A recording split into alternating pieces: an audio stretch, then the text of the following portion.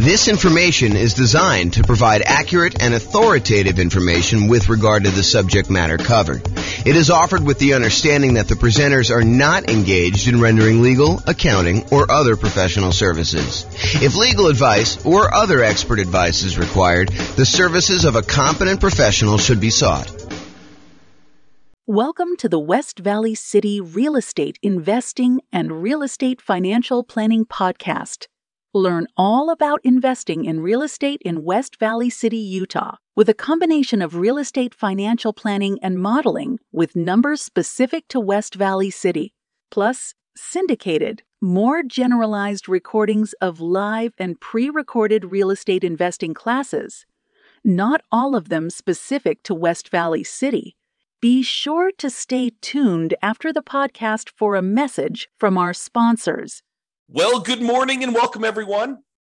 I am your host, James Orr, and today we have a very short class, but it is an important class.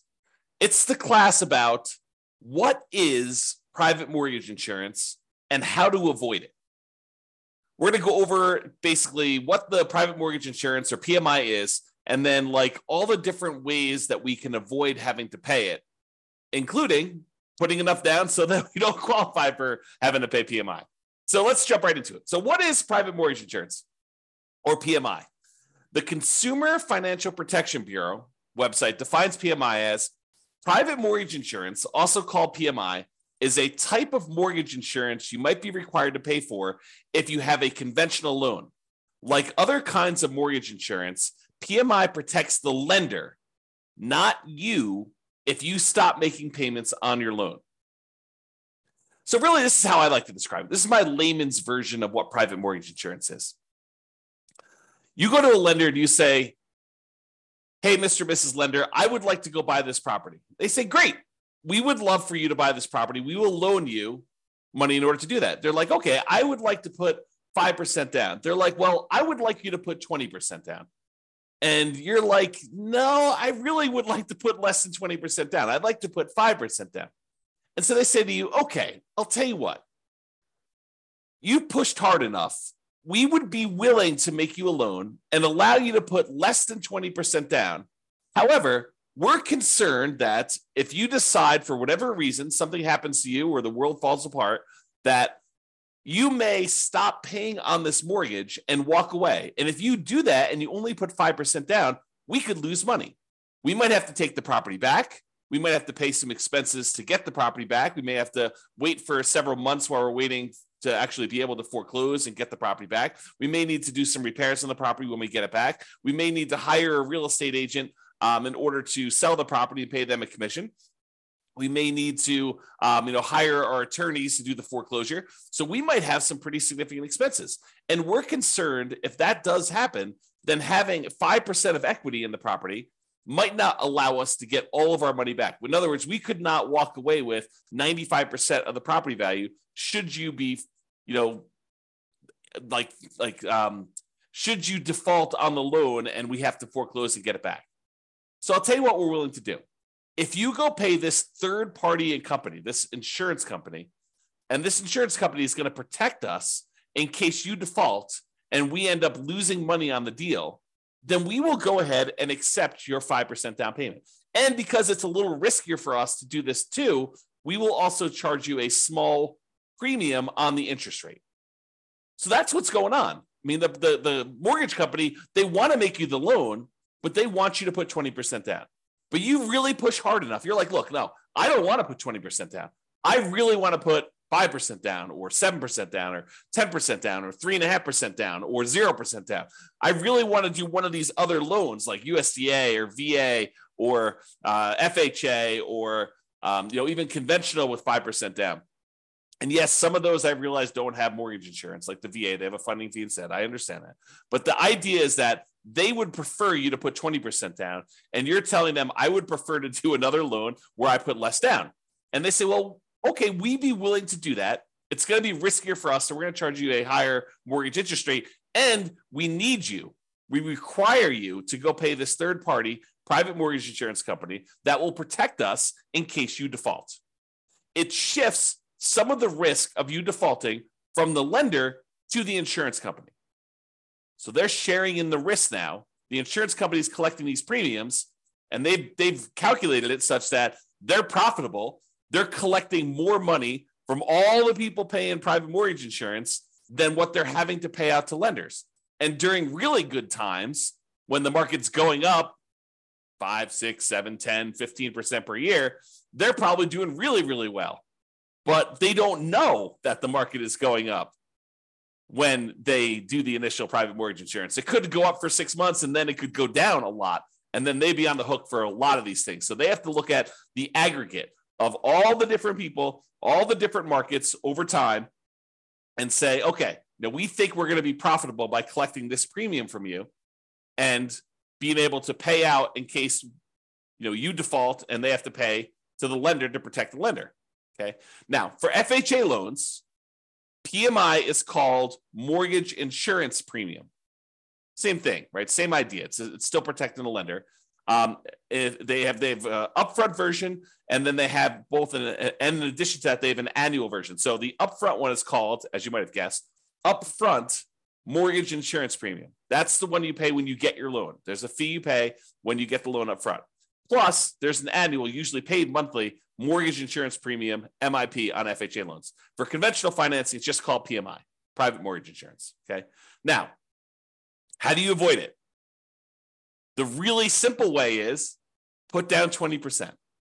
I'm going to go over some other things we can use to avoid it. But remember how we discussed this, right? The lender says, look, I would love to make you a loan, but I would require 20% down. And you're like, no, I would rather not put 20% down. And they're like, okay, you pushed hard enough. I would be willing to give you this loan for less than 20% down, but you will have to get this private mortgage insurance. Well, one way to not have to pay PMI is put 20% down. Okay. Now, there's some other ways to do it, too. But I do want to comment on this 20% down idea. There is a belief out there, and it's a belief I'm working hard to help people understand the nuances to it, because it's not always 100% true. But there's a belief out there that, look, I want to go put down this minimal amount. I want to get maximum leverage. I want to get the maximum return I can get on this very small down payment that I'm making.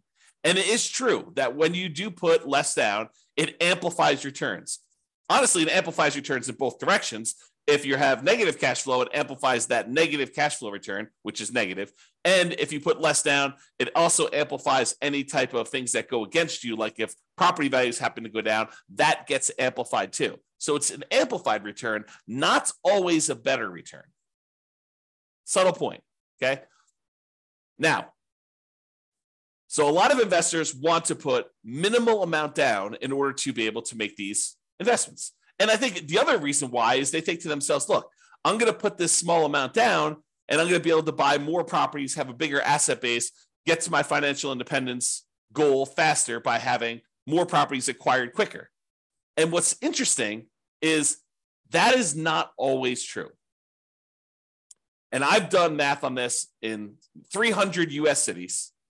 And I continue to do classes on this. So if you haven't heard one of those classes where I talk about, is it better to do one thing or another? We do this comparison in some of those classes where we say, look, instead of you going and doing like a nomad strategy where you put 5% down, you buy a property, you live there for at least a year until you save up the next down payment and you've lived there for a year, which is a requirement of the lender. Then you go buy your next property with 5% down, you convert the previous one to a rental, and you repeat this process, and you're able to acquire properties relatively quickly with relatively low amounts of capital invested.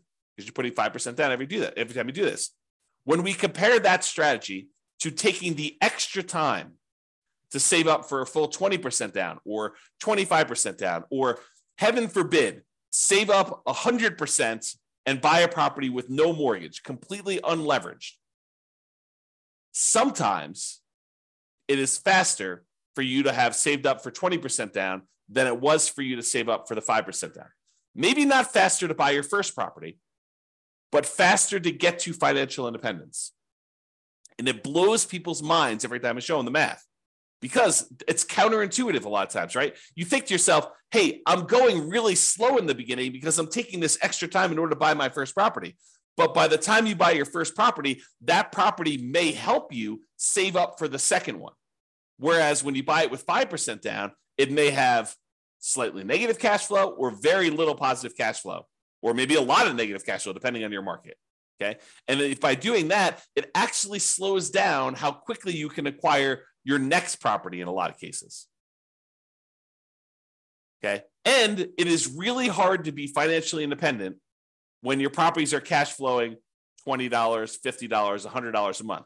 You need a lot of those small cash flow properties in order to be financially independent. Whereas if you saved up and you bought a property with 100% down, no mortgage at all, that generates a lot of cash flow because you don't have a mortgage on it, which makes sense. And so in those cases, you don't need that many. And once you buy the first one, the amount of money that is generating helps you buy the second one because the cash flow from it is so great.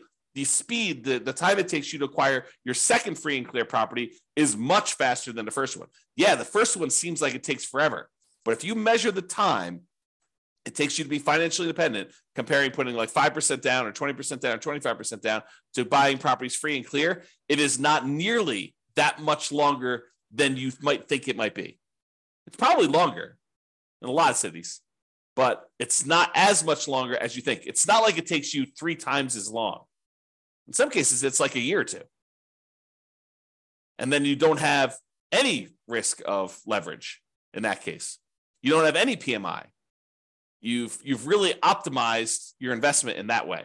Not optimize your return on investment, but optimize the investment. You're getting like a really big chunk of return on it. Okay, I've kind of diverged there. So when you put 20% down, it may require you to save up for a longer time, which may mean you're buying a more expensive property because property values are probably going up, right? Not necessarily, but a lot of times they are. And it may mean you're getting higher interest rates. If interest rates are on their way up, that could happen. So there are some risks in saving more money to put more down. You know, when you do the 5% down, you're able to acquire properties now. Sometimes you could lock in lower prices and lower interest rates. Now, if interest rates are coming down, it may work the other way. And if property values are correcting, if they're coming down, it may work the other way. But a lot of times we don't know. You know, we could speculate, we could guess, but you know, if you had asked me at the beginning of COVID, if property values were going to go up or down with what seemed like the entire economy shutting down and our limited ability to get out there and show properties and all these restrictions on stuff, if you had asked me if I thought property values were going to go up or down, I probably would have told you down. I would have thought, hey, you know, I don't know for sure, but you know, if we can't show properties, if it's harder to show properties, it might be harder to actually move. Might be harder to, you know, when the economy is completely shutting down and a lot of people are losing their jobs and a lot of people look like they were getting sick and dying. I mean, you could have argued that, you know, end of times, the real estate market's going to crash. What happened? Not that. Hard to predict sometimes. Really hard to predict. Okay. All right. So how to avoid private mortgage insurance? Put 20% down. Really easy. Or if you already had a loan, you could pay down your loan balance so that you are below 20% loan to value. Oh, sorry. So you're below 20% equity, not loan to value. Got to rephrase that. I'll say 80% loan to value. Look at this. Correcting in real time. So pay down your loan balance so that you're below 80% loan to value. Now, with FHA, can you do that? If you pay down your loan below 80%, can you get rid of your PMI that you have, mortgage insurance premium, on an FHA loan that you already have? The answer is no. FHA is one of those loans where you have to pay it off. You have to either refinance or sell the property in order to get rid of your mortgage insurance premium. There are some exceptions. You know, if you go look at the FHA matrix, you can put enough down and there's some things that can happen where you can do that. But if you're putting 3.5% down to get an FHA loan, which is probably the majority of folks on here, especially if they're buying, you know, duplex, triplex, or fourplex, or trying to minimize their amount down, then paying down to an 80% loan to value, either organically, just with natural mortgage payments, or putting extra money into the deal to try to get below 80% with the FHA loan, you're not going to be able to do that. However, if you have a conventional loan that you put 5% down or 10% down in order to acquire it that way, or 15% down, you want to buy a non-owner occupant one, you could do that too. And then you're like, hey, look, I made a mistake, or I didn't have the money then, but now I have the money. I want to go below 80% loan to value and get rid of PMI. You can do that. You can pay your loan down below 80% loan to value, request that the lender remove PMI, and we'll do a whole class on that. Okay, so you pay your loan down so that you get below that 80% loan to value, and that will allow you to get rid of private mortgage insurance, which could significantly improve your cash flow. Okay. Another way to avoid private mortgage insurance is when you get your loan, you can voluntarily tell the lender, look, I will voluntarily take a higher mortgage interest rate if you give me a credit that you then use in order to pay a one-time upfront mortgage insurance premium, a private mortgage insurance payment, instead of doing it monthly. So you say, look, I don't want to do monthly PMI because it's really going to hurt my cash flow. One thing you could do, you could bring money yourself to the table and pay a one-time upfront private mortgage insurance payment and not have a monthly PMI payment. That would improve your cash flow. Or what a lot of people don't necessarily know is you could say to the lender, look, if I pay you 0 points right now, interest rates are 6.5. However, if I pay you $5,000, I can get 6.25. But it works in the other direction too, where you could say to them, listen, I will voluntarily take 6.75. You give me $4,000, and we'll take that $4,000 and we'll use that to make a one-time upfront PMI payment, and then I won't have PMI. So in other words, it looks like, mechanically, it looks like you took your PMI and instead of paying PMI, you moved it to the interest rate of the loan. That's what it looks like. It looks like you voluntarily took a higher mortgage interest rate instead of paying the monthly PMI. And sometimes that's cheaper. Most of the time, it's not as good of a deal because the mortgage interest rate going up actually stays with you for the life of the loan, stays with you for 30 years. Whereas the mortgage insurance premium, the PMI that you're paying, the monthly payment you're paying for private mortgage insurance usually will go away once you drop below 80% loan to value. So even though the amount you're paying monthly might be higher for PMI, it's usually higher for a shorter period of time versus having your interest rate go up for the entire 30-year life of the loan or 15-year life of the loan. Usually you pay down below that 80% sooner, and that PMI would then go away. So you got to do the math and calculate, how long am I holding this property, and does it make sense for me to pay this PMI, a higher PMI for a shorter period of time, or to take it all in the interest rate forever? And if you're getting rid of the loan, it may not matter, right? If you said, look, I'm only buying this property, I'm only going to hold it for 2 years, then I'm out, you can make a decision based on that. But be careful. Sometimes plans change. Sometimes we all say, hey, I'm only going to hold this property for 3 years. And then we're like, nope, this is an amazing property. I'm holding it forever. Man, I wish I hadn't done this, PMI and the mortgage interest rate instead. I wish I would have just done the PMI. But sometimes it's hard to know in advance. Or sometimes we think we're going to hold the property forever and something in our life changes and we have to liquidate all of our properties. You have a divorce, you have some medical issue come up, your kid needs money for whatever, you have to pay a ransom. I mean, who knows, right? Any of those things could happen. All right, so how to avoid private mortgage insurance? You could get a loan that doesn't have PMI. For example, that VA loan. A VA loan technically doesn't have PMI. There's no monthly insurance premium, private mortgage insurance premium on a VA loan. Instead, what they have is a funding fee upfront. It's sort of like that lump sum upfront private mortgage insurance payment, except they don't call it that. They call it a VA funding fee because the VA guarantees the loan. What they do instead is they collect this big funding fee, and then if people default, they use all the funding fees they've collected in order to protect the lender. That's what they do. This is how the math works. Okay? Or the final one I have on my list, how to avoid private mortgage insurance, do creative financing type deals. Owner financing, subject to, lease options, installment land contracts, like all those, that whole family of the creative financing deals, do those where they do not have PMI. Because if you go to an owner of a property and they own their property free and clear, and you negotiate with them that you're only going to put 5% down in order to buy their property, are they required to charge you private mortgage insurance? No, it's negotiated. And I think a lot of them wouldn't even know to charge you private mortgage insurance. So you can negotiate a deal where you put less than 20% down with a seller who's doing seller financing, owner financing, or wrap financing, and they're not going to necessarily charge you PMI. They may, it's negotiated, but in most cases, the overwhelming majority of cases, they're not going to do that. Okay? So that's how you avoid PMI. So in conclusion, lenders prefer you put 20% down. I think we've established that, right? If you insist on putting less than 20% down, they may opt to make you the loan, but they may require you to purchase third-party insurance to protect them in case you default. They want to protect themselves. They're in the business of protecting themselves. This third-party insurance is called private mortgage insurance, PMI. You could choose to avoid it by putting more down or choosing an alternative type of financing that does not have it. It's really what it comes down to. So that's all I got for you. I hope you've enjoyed this special class on what is PMI and how do we avoid it. This has been James Orr. Have a great day, everybody. Bye-bye for now. With home prices up, mortgage interest rates up, and rents up, but not quite enough to counteract the higher prices and interest rates. Cash flow on rental properties in West Valley City is harder than ever.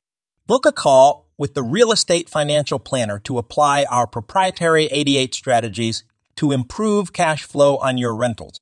See the show notes for a link to schedule your call and improve your cash flow today. If you're a real estate agent, lender, or professional in West Valley City that wants to help our real estate investor listeners, consider reaching out to learn about collaboration opportunities with this podcast. We'd love to add more value to our listeners by having you assist our investors buy, sell, and finance their real estate investments. See the show notes to schedule a call to discuss collaboration opportunities.